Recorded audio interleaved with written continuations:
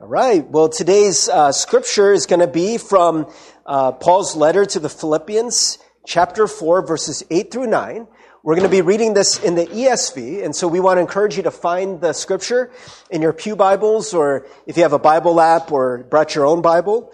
We're going to be doing an alternate reading, which means that I'll read the first verse. It's only 2 verses, so everyone will respond with the verse after that. And so if you could please stand as able once you're ready to read the scripture. Again, it's Philippians chapter 4, verses 8 through 9. May the Lord bless the reading of God's word for us. Finally, brothers and sisters, whatever is true, whatever is honorable, whatever is just, whatever is pure, whatever is lovely, whatever is commendable, if there is any excellence, if there is anything worthy of praise, think about these things. What you have learned and received and heard and seen in me, practice these things, and the God of peace will be with you. The word of God for the people of God. Thanks be to God. Amen. You may be seated. Well, friends, we are beginning our summer theme. I kind of think of it more as a theme than a sermon series, where we're going to be talking about practical things. I know that we spent a lot of the year, and we have been the last few years, trying to describe for you what the kingdom of God is. How do we live into that? And I think for a lot of people, that can be a little bit abstract. And being at the summer, that maybe we can take some liberties, if you would permit me, to, definitely be biblical, but I want to speak about very practical matters, right? How do we actually practice this? How do we actually live into this? And so, over the next few weeks, that's really what we're going to be talking about. And so I thought that if we're talking about practical matters, that in that word is the word practice. So we're going to be talking about practice today. And so, just as a way of introduction into a sermon about practice and commitment, I want to talk to you about one of the most famous kind of sport rants in sports. So the MCKC youth camp that a lot of folks are going on this week, the theme is trust the process. And that came from, it's like kind of the 76ers like unofficial motto, the Philadelphia 76ers NBA, their NBA basketball team. And, David Beck, who's a big Philly sports fan, just happens to be the director of Mickey. And so I don't know if it's a coincidence. I mean, maybe it's just sheer coincidence that their theme is trust the process. But I wanted to, show you it is, a clip from another Philadelphia. It was actually a Philadelphia 76er, but this was from 2002. This is Allen Iverson. This is one of the most famous rants in sports history, and it's kind of a funny thing. But let's take a look at this. It's about a minute and a half.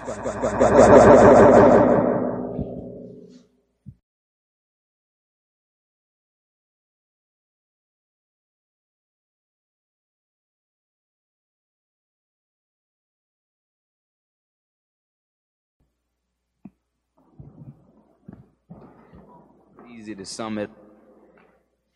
It's easy to sum it up when you just talk about practice. We sitting here, I'm supposed to be the franchise player, and we're in here talking about practice. I mean, listen, we talking about practice. Not a game. We talking about practice. Not a game. Not the game that I go out there and die for and play every game like it's my last. Not the game. We're talking about practice, man. I mean, how silly is that, man? We're talking about practice. I know I'm supposed to be there. I know I'm supposed to lead by example. I know that. And I'm not shoving it aside, like it don't mean anything. I know it's important. I do. I honestly do. But we talking about practice, man. What are we talking about? Practice? We're talking about practice, man. We're talking about practice. We're talking about practice. We ain't talking about the game. We're talking about practice, man. When you come in the arena and you see me play, don't you? Absolutely. You see me give everything I got, right? Absolutely. But we talking about practice right now. But it's an issue that you're we talking about practice. Man, I hear you. It's funny to me too. I mean, it's strange to me too. But we talking about practice, man. We're not even talking about the game, the actual game. when it matters. We're talking about practice. Alan, is it possible, though, that from where he's coming from... So I actually wanted to title this sermon, We're Talking About Practice. But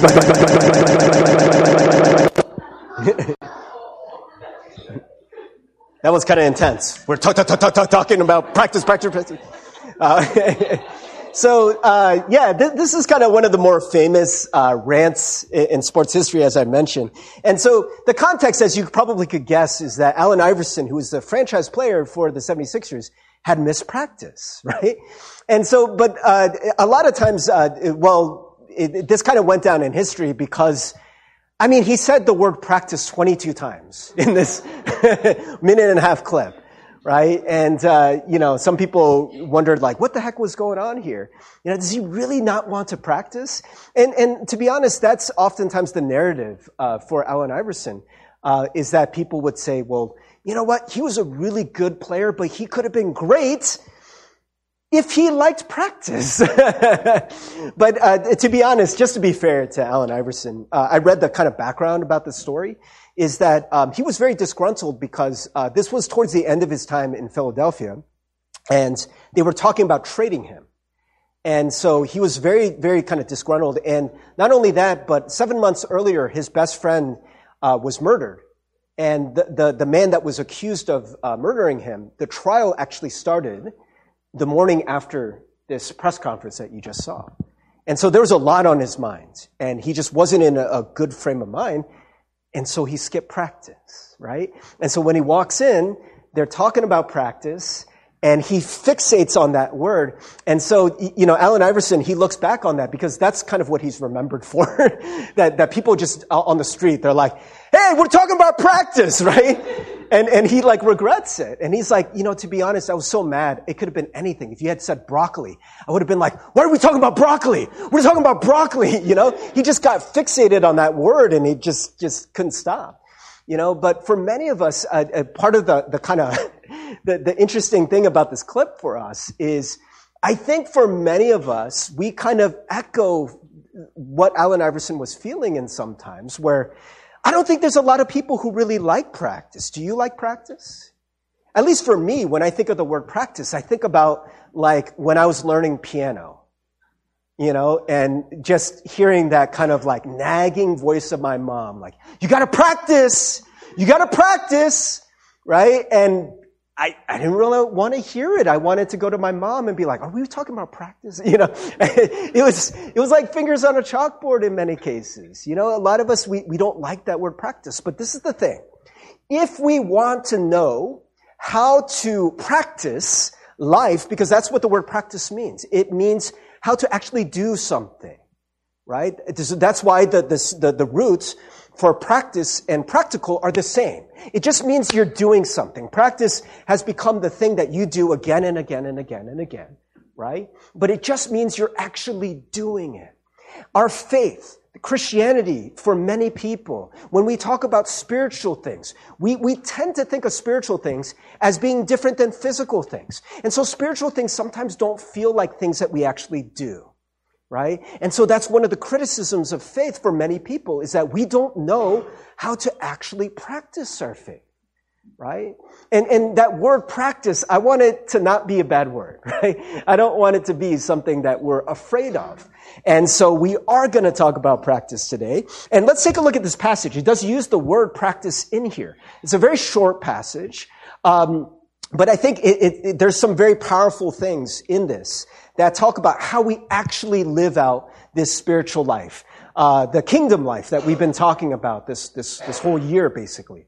Finally, brothers and sisters, whatever is true, whatever is honorable, whatever is just, whatever is pure, whatever is lovely, whatever is commendable, if there is any excellence, if there is anything worthy of praise, think about these things. What you have learned and received and heard and seen in me, practice, there's that word, practice these things, and the God of peace will be with you. So, in other words, actually live out the things that you say you believe, right? We know this is very important because Jesus talks about this. He talks about it a lot, right? Do you guys remember the passage in Matthew where Jesus is talking about what it means to build your house on a firm foundation, on solid rock. Do you guys remember that? What does it mean to build your house, your life, on a solid foundation? Right? Not on sand where it's going to shift around or where it's going to sink or it's going to fall and just your house is going to be ruined, but solid rock. So that house can withstand the winds, right? That it can withstand the tremors, a minor earthquake. It's going to still stay standing. If you go up and you're just like, right? It's not going to fall apart, right? It's not going to fall apart, but from the quakes of life. That Jesus says what it means to build your house on the firm foundation is to actually do the things that he taught us. To put them into, can I hear that word?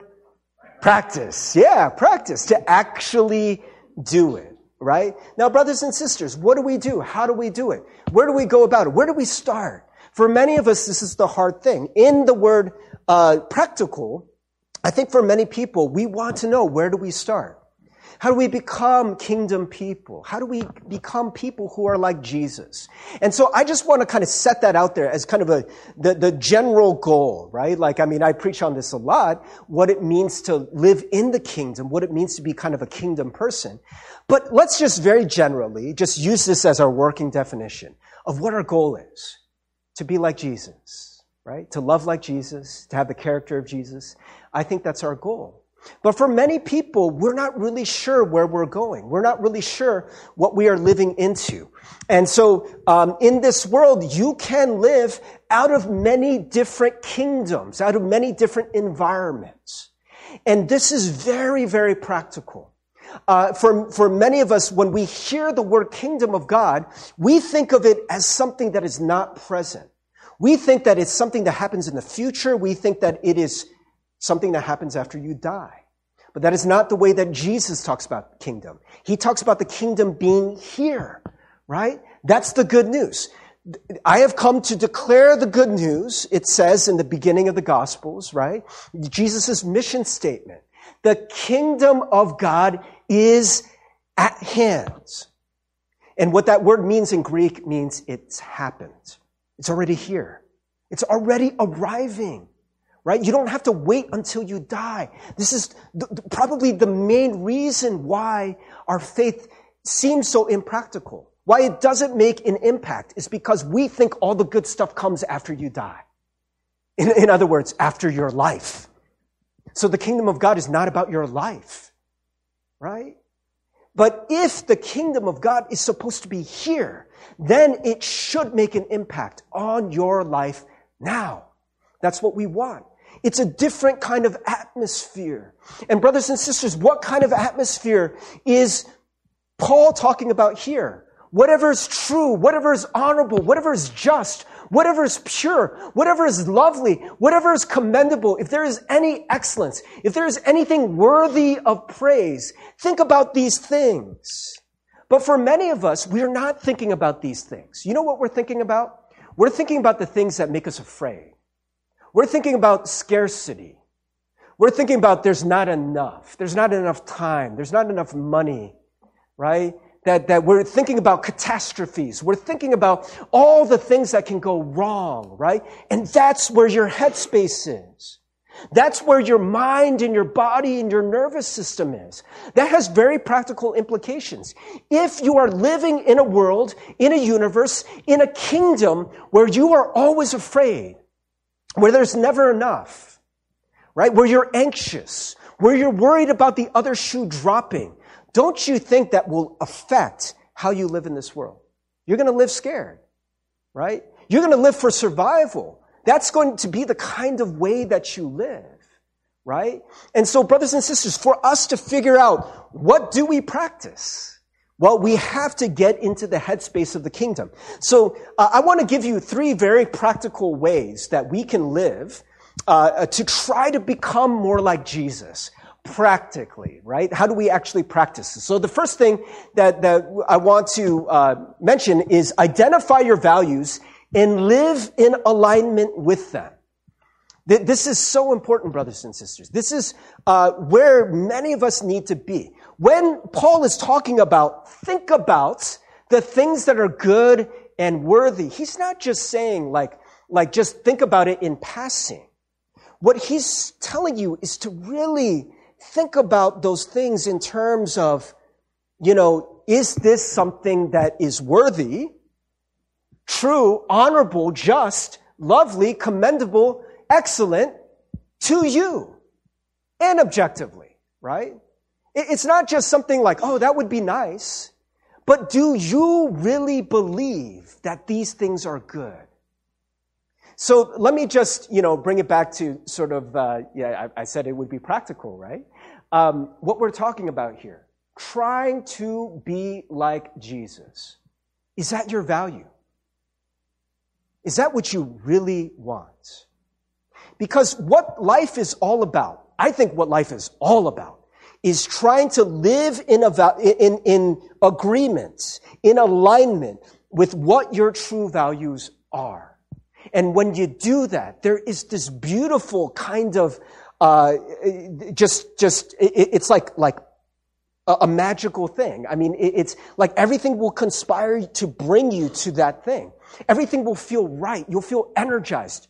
You'll feel alive when you're living in alignment with your values. And when you're not living in alignment with your values, man, it starts to kill you inside. Right? You start to lose energy. It's very draining to not live in alignment with your values, right? So, for instance, just to give an example of this, let's say that you are somebody who says you are honest. That's a value for you, right? You're like, I'm an honest person. But in your job, they teach you to call clients or whatever, and you have to tell them little white lies. It's not exactly like a bold-faced lie, but you kind of like are not telling the whole truth. And so every day, you have to get up at 7 o'clock in the morning and drive through 45 minutes of traffic and be at your job for 8 hours a day lying to people. And one of your, true values, actual values, is that you want to be an honest person. How's that going to make you feel at the end of the day? Do you think you're going to be like, yeah, like I love my job. Oh my gosh, I feel so alive. No, of course not, right? Wouldn't you feel drained by that? That every time that you get on the phone and you got to tell somebody that half truth, a little part of you dies, right? A little part of you there's something within you that screams, no, this is not me. This is not the way that I want to be. It's extremely draining. And there's so many people, I think, who, maybe not as an extreme or cut and dry case of this, but in many ways, there are a lot of people who are not living in agreement, in alignment with their values every day. And so we live burnt out. We're tired. We're exhausted, right? For many of us, we're like, what are we doing?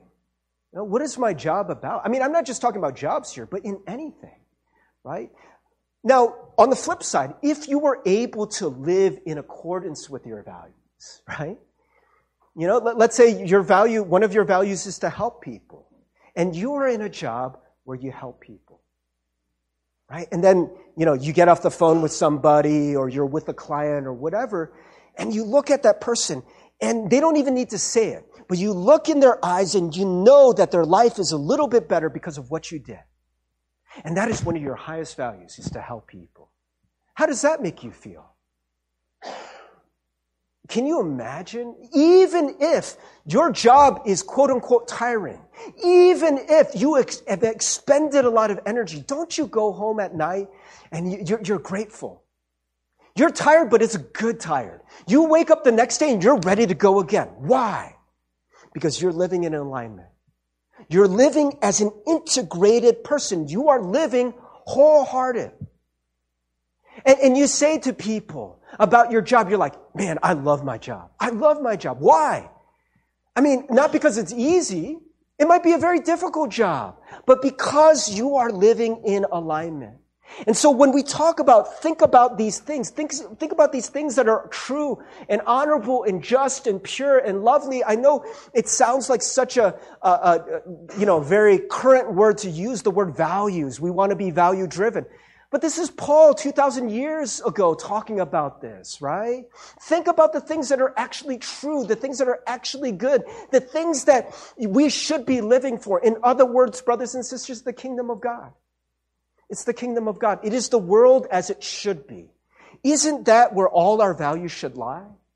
Right? A place where we live in unity, a place where we live in love, a place where we live in safety, a place where people are blessed, where people are unified, not divided, right? And all the stuff that we're talking about in this world, right? All the stuff that is really bad and negative and destructive, it's when we are not living here.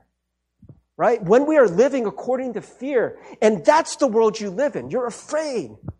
You're thinking that you don't have enough. And so you're not living out of your values. You're reacting based on what your nervous system is telling you that you need to do for survival. Sometimes you're going to live there, brothers and sisters. But if you want to thrive, if you really want to live a life that fills your cup, that is kind of overflowing with goodness, you can't live there forever. And many of us, brothers and sisters, are living there almost all the time. You know what I'm talking about? Where you're just reacting to life. You're like, oh my gosh, I'm just overwhelmed. I just got to do stuff. Right? You go to work and you probably stayed up late because you're burnt out, right? And you're not satisfied at your job or whatever, or there's, some dispute with a coworker. There's something going on that is not in alignment with your values. And so you're worn out. And you just try to cope with it. You self-medicate, whatever. You stay up late watching Netflix, right? And then so you wake up late and now you're just rushing out the door. You're just trying to get to school, just trying to get to work, right? And you're just in crisis mode. Oh my gosh, I'm going to get fired. There's no alignment there, right? We're not living into our highest values there. So we got to figure out, how do we get there? What are your highest values? What really do you want to live for? Who do you want to be, in other words, right? And so one of the great ways that you can figure this out is not just talking in abstract, but to talk concretely. And so what Paul talks about is he talks about people, right? Look at people that you want to emulate.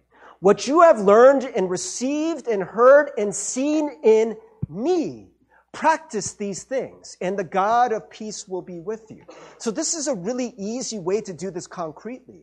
To not just think in terms of values, but to think in terms of the kind of person that you want to be. Is there somebody that you know that lives into their values?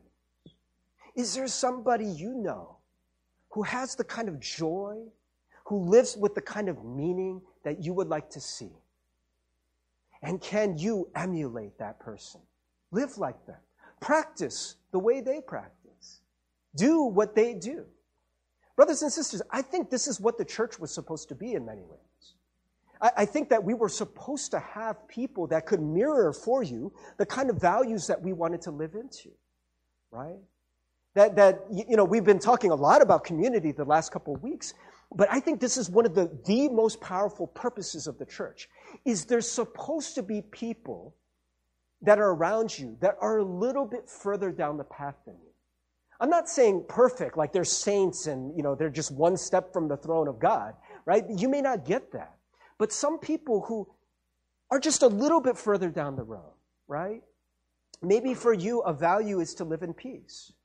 And you know somebody at church, or you've come across somebody who's just extraordinarily peaceful. Or somebody who doesn't get so offended so easily. You know that's a problem for you. You get offended by everything. You have a hard time forgiving, and there's somebody you know who's extremely forgiving. Now, I guarantee, brothers and sisters, that person was not born forgiving. Right? That person wasn't born with just this amazing peace, and they never had anything that bothered them. I bet you that person learned. And they probably learned through practice. There were practices that this person was doing that got them down the road. Right? Brothers and sisters, we are built for this. We as human beings, we are built to mirror people, to learn from people, to emulate people, right? And so this is just the process of becoming human. Is that if you have loving people that you're around, I know it's Father's Day today, right? If you have a loving father, loving parents, then you probably, in many ways, will become a loving person. If you're around hateful people, if you're around scared people, if you're around anxious people, you probably will become somewhat anxious, somewhat afraid, somewhat hateful, right? This is what we're wired for, and for many of us, and for a lot of our young people, for our youth group people, right? Now, this isn't just youth group, by the way. It's just our society. But we're always looking for people. Who are we supposed to be looking up to? Who are we supposed to be emulating? And I think it's a sad state of affairs that in America today, we are obsessed with celebrity. You know why we're obsessed with celebrity, I think? It's because we have such poor models around us that will actually emulate the kind of life we're supposed to live. And so we look around and we're like, who are we supposed to look up to? Who are we supposed to be like? And the society is like, I present to you, I don't know, who's a famous person you want to emulate? Ninja, or I don't know. It's that streamer, right, who plays video games. LeBron James, Steph Curry, right? And these people become what? What do we call famous people now? This is kind of a buzzword. We call them influencers. Right? I heard Steph Curry, who's a basketball player, that's what he's famous for. Right? He's got a smooth, one of the best jump shots in the history of the NBA, right? So good. And this guy is producing a television show about miniature golf. What? Why does Steph Curry get to influence what I watch on my TV? Because he has a good jump shot? Right? Who cares what Steph Curry thinks about entertainment? Why should I listen to that? You know, Steph Curry might write a cookbook or something, or write a book on how to be a good person, right? Now, I'm not picking on Steph Curry because I actually think he is a pretty good person. But brothers and sisters, do you see how our society, we latch on to people that seem to be worthy of praise for any reason, and we want to be like them. We're not even really sure why we're wired for it. We want to listen to what they do. I mean, by the way, the marketing industry, they know this. And so what do? To sell their products? They get a celebrity. They get a basketball star. They get an actor to tell you, I use Colgate toothpaste, right? I drink Sprite, Gatorade. Don't you want to drink Sprite or Gatorade now? And we're like, I kind of do. I don't know why, right? That there's celebrities that will get free products. They'll just give them stuff. They're like, can you just wear my handbag? Can you wear my handbag? Why? Because they know that people want to emulate them, who want to be like them. So brothers and sisters, who are you emulating? Because it is wired in all of us. Are there saints? Are there people who are a little bit further down the road that you want to actually be like? And brothers and sisters who are a little bit further down the road, are we becoming the kind of people that our younger people will want to emulate? Ooh, I know, seems like a lot of responsibility, right? But that's what the church is supposed to be, right? So are there people that you look at them and you see them and they have the values that they are actually living into? Maybe do something really weird, really radical. Talk to them. Ask them, how did you get to be like this? What are you doing that I'm not, that has given you so much joy, right? And then what Paul says, what you have learned and received and heard and seen in me, practice these things, and the God of peace will be with you. The second point is, I'm going to illustrate this by the great Yoda, right? Commitment is doing, right? Not trying. So you may not know where this gift begins, but it says, do or not do, there is no try. Do or do not, sorry, that's how Yoda talks. Do or do not, there is no try. That's my best Yoda, I'm sorry. That's the best I can do. So do or do not, there is no try. What does that mean, brothers and sisters? What does that mean? Commitment is actually doing. What we're talking about in this in this sermon today, it's kind of twofold. You got to practice, but the only way you're going to actually practice is to commit. You got to commit, right? Which means you actually do it. I know that sounds so obvious that it doesn't even seem worth saying. But in this society, not many of us actually do. We talk about stuff a lot. We like criticizing people who do stuff that we don't like, right? But actually doing stuff seems very risky. So let me give you an example. Has anyone ever asked you to do something that was kind of difficult? And you're like, I'm not sure if I can do this, or I'm not sure if I want to do this. So what do? You say this. You say, I'll try. I had a friend of mine who, he's like the older brother in his family, and his parents are getting older, and they just retired. And so his brother's younger and is kind of in between jobs. And so the older one has always been the responsible one. But they're in a place where his family's growing, and they're going through a lot of financial difficulties. And so he said to his younger brother, he's like, hey, I know you're in between jobs. I know you're going through a hard time. But in the next 5 years, I'm going to really need you to step up your help with mom and dad. You know, I'm going to really need you to pull your weight because I can't do this on my own. Mom and dad are just not my mom and dad. They're your mom and dad, right? So I'm going to need you to help.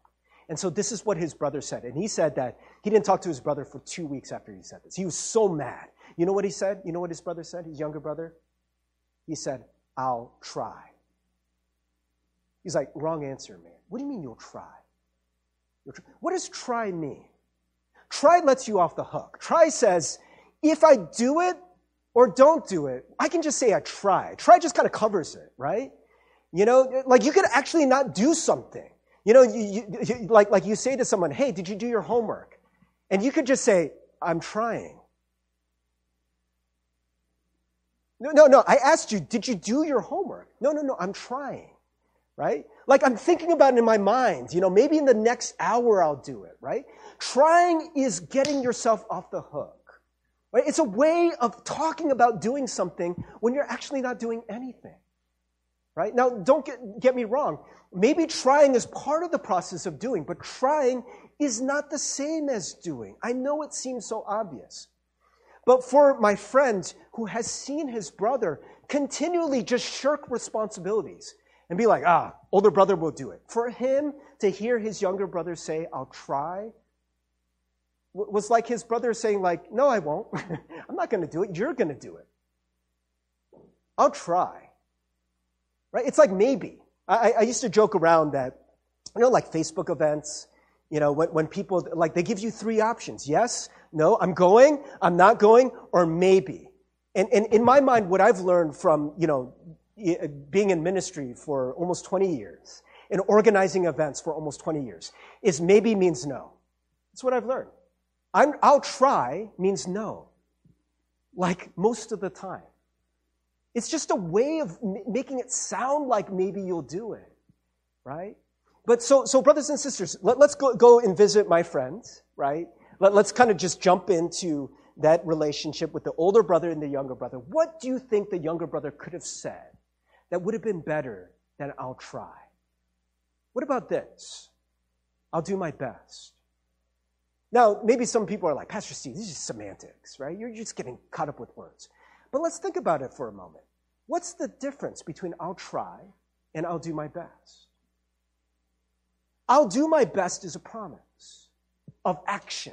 You will actually do it. I'll do my best. I'll do something. I'll actually step into the arena and help you with mom and dad. I'll actually commit money. I may not do it well, but I'll do my best. That's different than I'll try, isn't it? Do you see that? Brothers and sisters, what life is about is learning to actually do, learning to actually commit. And for many people, this is the problem. This is why many of us are so burnt out, is because we are not living as wholehearted people. I want to read for you a conversation between 2 people. And so I thought this was kind of an interesting conversation about burnout. right? Like many of us in this society, just like people are burnt out all the time. And so this is a conversation between Brother David Stendhal Rost, who is kind of like a monk. He's in his 90s, and he was having a conversation with Lynn Twist, who is this kind of entrepreneur and is really involved in a lot of social justice causes. And she's a very, very busy person, doing a lot of things where she's pouring out her heart. And someone was talking to them about burnout. And so this is a conversation between the two of them, and somebody asked this question to both of them. You two are so busy with so many commitments. And Brother David, you're 90 now. How do you do it? You don't seem burned out at all. And so this is what Lynn Twist, this social justice advocate, said. I live what I call a committed life, where my commitments wake me up in the morning. They tell me what to wear, where to go, who to meet with, the highest commitments that I have. I don't have to make decisions. I just need to follow and be true to what I'm committed to. And it makes life so much more true, so much more fulfilling. It actually makes it easier in a way. But it also gives it such passion and life and vitality.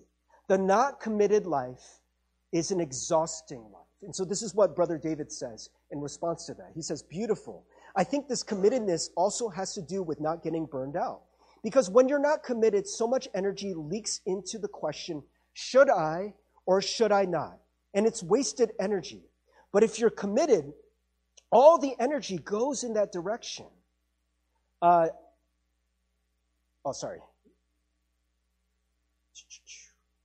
All you need to do is the same thing that you're doing now, but wholeheartedly.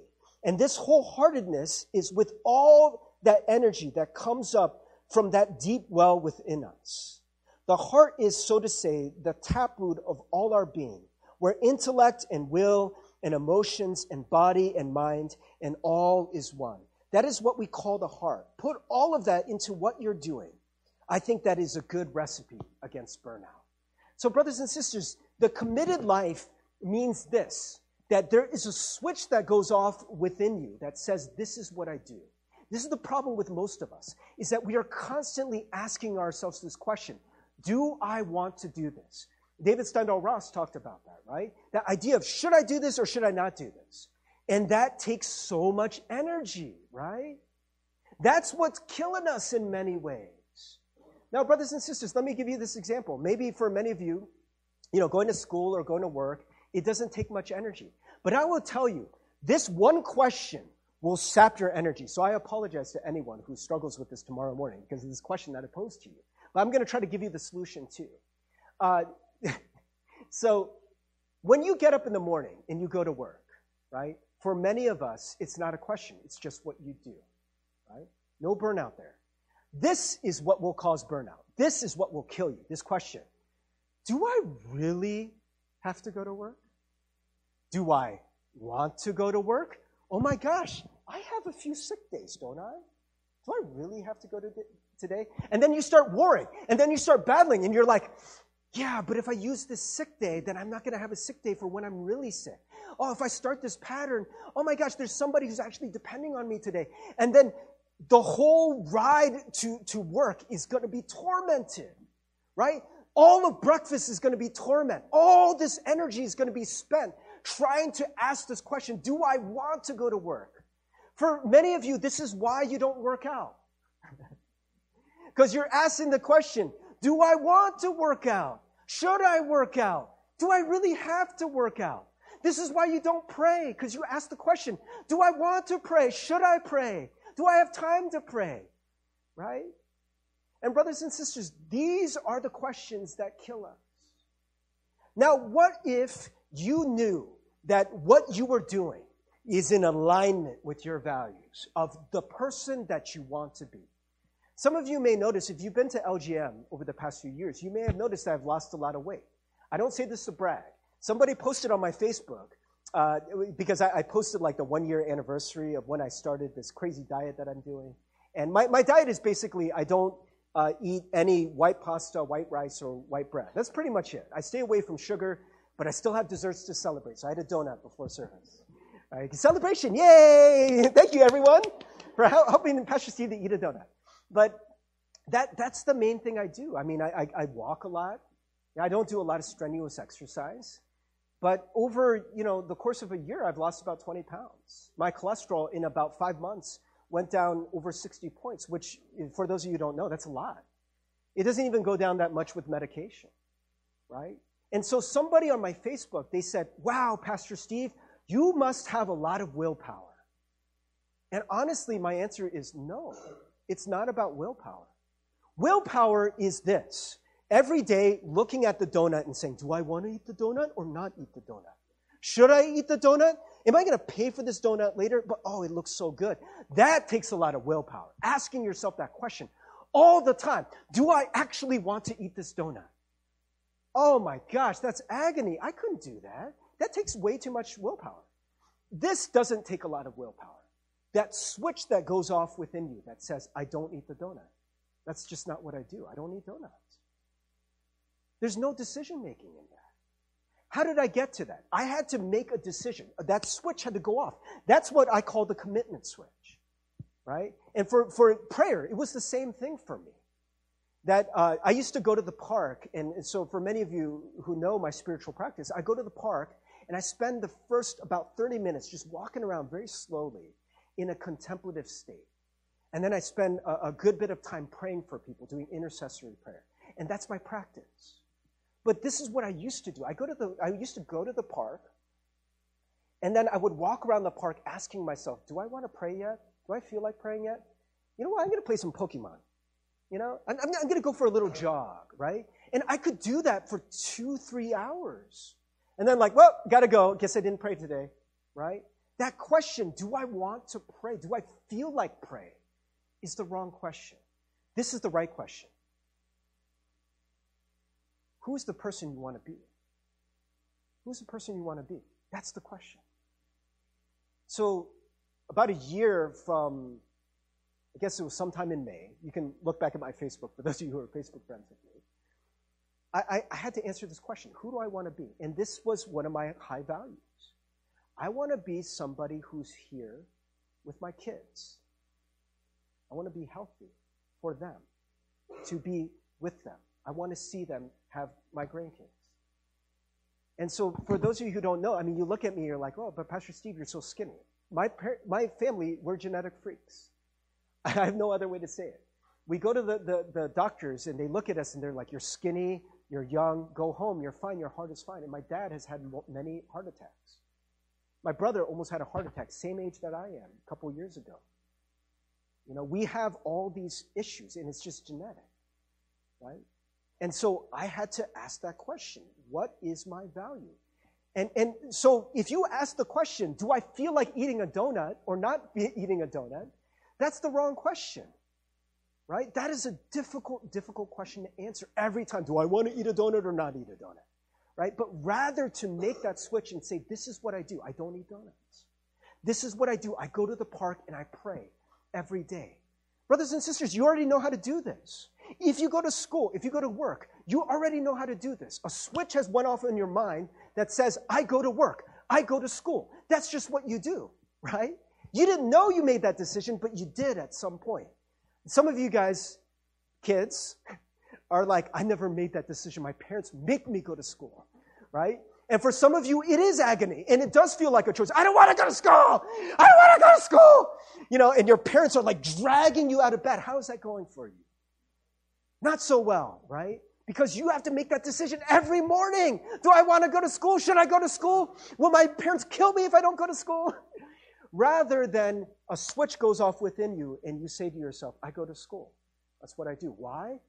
Because my values are that I want to learn. I know that I learn, right? Now, brothers and sisters, this is the last point. We could go on and on. This is going to be a very cursory thing. But maybe, more in the coming weeks, we can expound on some of these things. The third point I want to make, last point, don't ever expect perfection in your goals or in your practice. This is what kills us. This is what kills us from even starting, is thinking that we have to be perfect, right? So I just want to go back to this passage right here. I want you to notice what Paul doesn't say here. He wants you to think about and do certain things. Whatever is true, whatever is honorable, whatever is just, whatever is pure, whatever is lovely, whatever is commendable, if there's any excellence, if there's anything worthy of praise, think about these things. Did you notice, brothers and sisters? He doesn't say whatever is perfect. Now, I know maybe this is semantics, but I think when you try to be perfect, you're setting yourself up for failure. Remember, I was talking about seeing those values in human beings. And what you know about human beings and what I know about human beings is human beings are never perfect. Never. Never, ever. Do you think Paul was perfect? Right? So maybe some of you kind of bristled when you heard Paul say, what you have learned and received and heard and seen in me. You're like, Paul, who are you to set yourself up as a role model for people, right? You're not perfect. And he's like, of course I'm not. Of course I'm not. I already know that. You know that too. He says, if there is any excellence, if there is anything worthy of praise, think about these things. If there's any good, glean the good.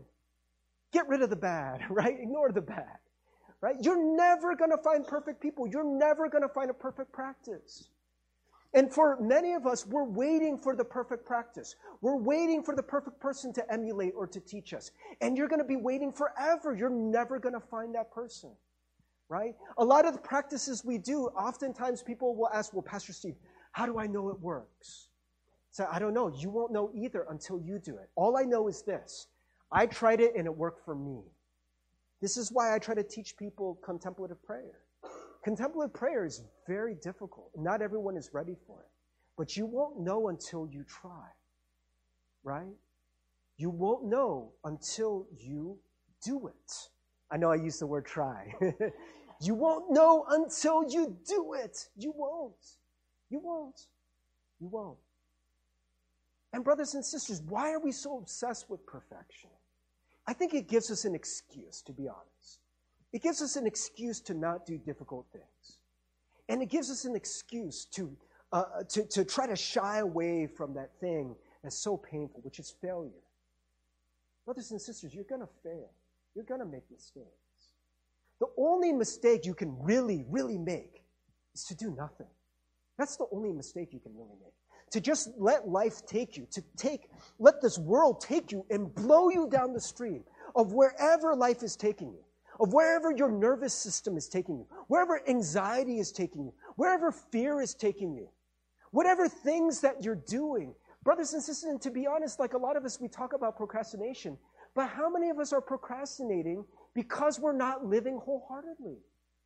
If you were actually living into your values and doing stuff that mattered, I don't think you would be procrastinating as much. I don't think you would need to hide into something that, by the way, when you procrastinate, it's almost always half-hearted. There's nothing wrong with playing video games. There's nothing wrong with eating cheesecake. But this is usually what really gets you, is when you do that and you're like, I'm not supposed to do it, right? You're doing it half-heartedly. You're even procrastinating half-heartedly, right? You're not fully doing it. When you're watching TV, watch TV. When you play a video game, play a video game. Don't apologize for that. Just do it. Now, that's going to form you. That's going to shape you, right? That many people, you could practice playing video games and that's going to form you in a certain way. Do it with eyes wide open. But whatever you do, brothers and sisters, hopefully we will get to a place where we see what is good, what is true, what is honorable, right? The things that are actually worth doing. But whatever you do, do it. Do it, right? And don't worry about doing perfectly, because I promise you, you won't. You won't. But if it's good, it'll get you further down the line, right? You'll grow. You'll learn. You'll make mistakes, and you'll learn from those mistakes too. Amen? Amen. All right. So I'm going to ask Jason to come up here. I just want to give some time for this message to breathe. I know there was a lot that I just kind of threw at you.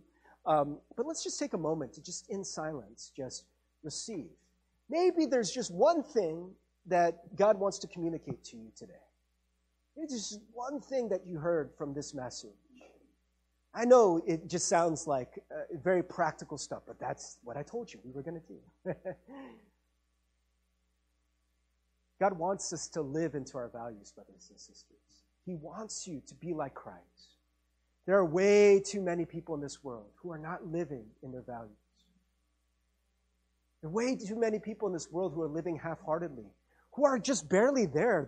They're not even awake or aware. They're just always reacting to life, right?